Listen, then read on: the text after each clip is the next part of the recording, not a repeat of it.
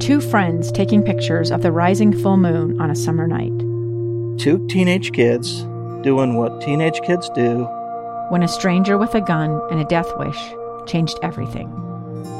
It was violent, it was senseless, and I will never understand it, I will never accept it. I'm Amy Donaldson, and unfortunately, we're all too familiar with stories about how violence shatters lives. But what we rarely see is how they are rebuilt.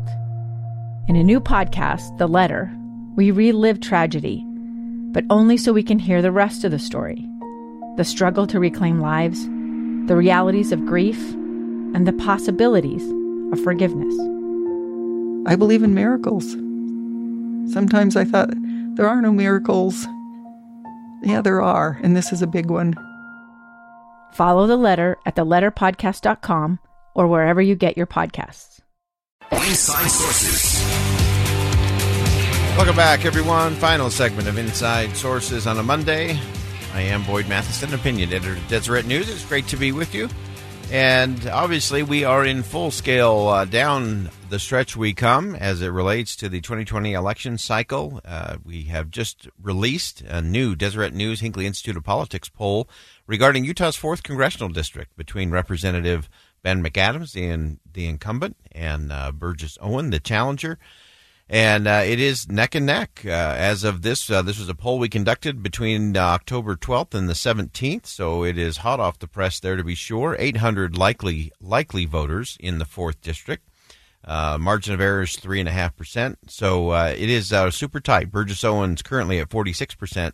And Ben McAdams at 45%. So if you compare that to where we were a month ago, Ben McAdams has maintained same rate. He was at 45% a month ago, and he is at 45% today. Burgess Owens had a little bit of an uptick by about 5 points, up to 46%. So clearly it is a toss-up. It is going to come down to turnout will be the key, as it always is.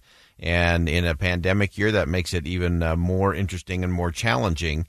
And so we'll continue to watch that. Obviously, this is a campaign that has a lot of national implications, and a lot of people are looking at it. And sadly, a lot of outside groups are spending on it. And we are being hit with a barrage of just incredibly negative campaign ads, many filled with, on both sides, that are not 100% the truth, not 100% accurate. There's a lot of wiggle room in there, and of course the real problem is the candidates can just shrug their shoulders and say, well, that's not my campaign, that's a super PAC, that's outside money, I can't really coordinate with them anyway, which is why we've got to change that part of the process.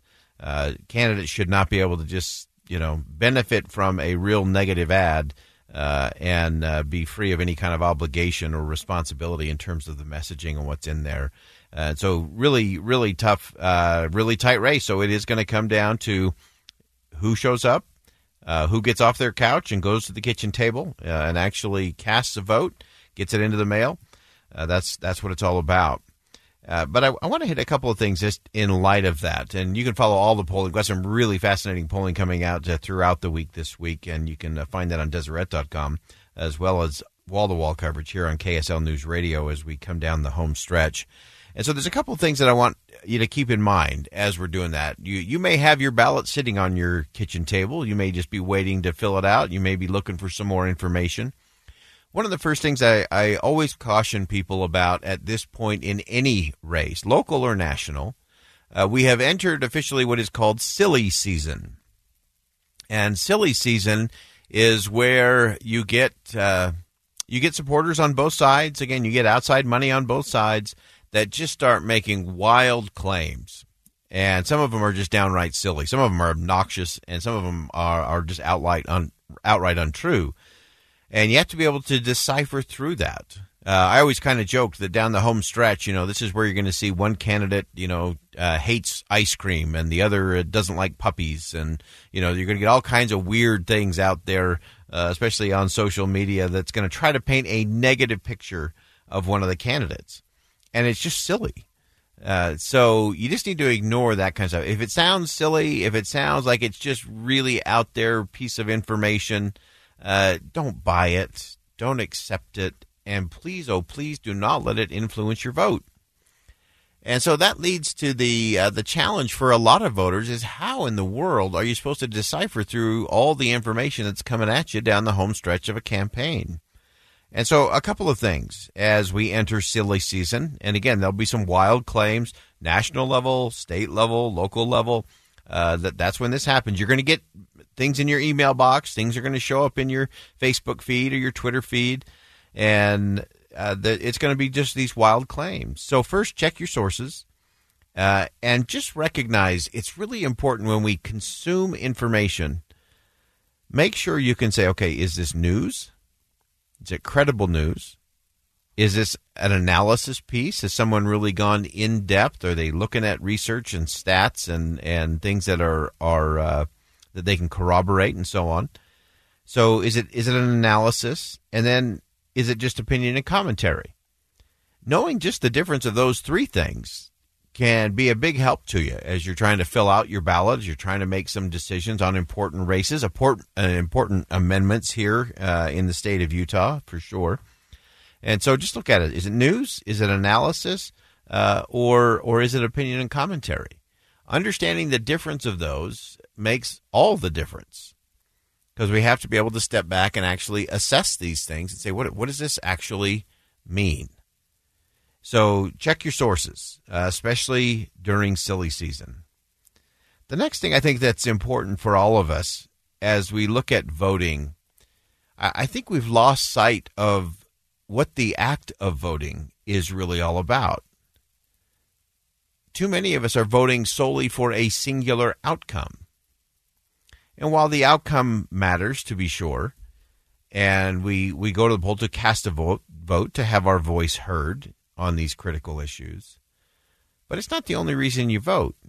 If we only voted with the assurance that our vote was going to be for the winning side, that doesn't really help us a whole lot. It doesn't really take us anywhere. And so why do we vote? Why does that act of voting, why is that so important? Regardless of whether you cast your vote for the winning candidate or the losing candidate, or whether you write in a candidate that maybe has no chance of winning. All of those matter. All of those are important. So if you're thinking, I'm not going to vote because the person I want isn't going to win anyway, you need to vote. And some may say, well, hey, the candidate I want is so far ahead, I don't really need to vote. They've got it all figured out. You need to vote.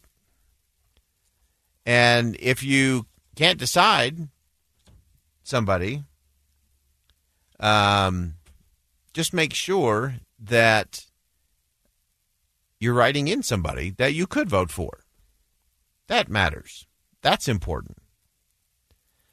So all of those are good, healthy, possible outcomes. So your vote does matter, and make it matter. Make your voice heard. But don't do it just because of what the outcome may or may not be. Do it because you're a citizen.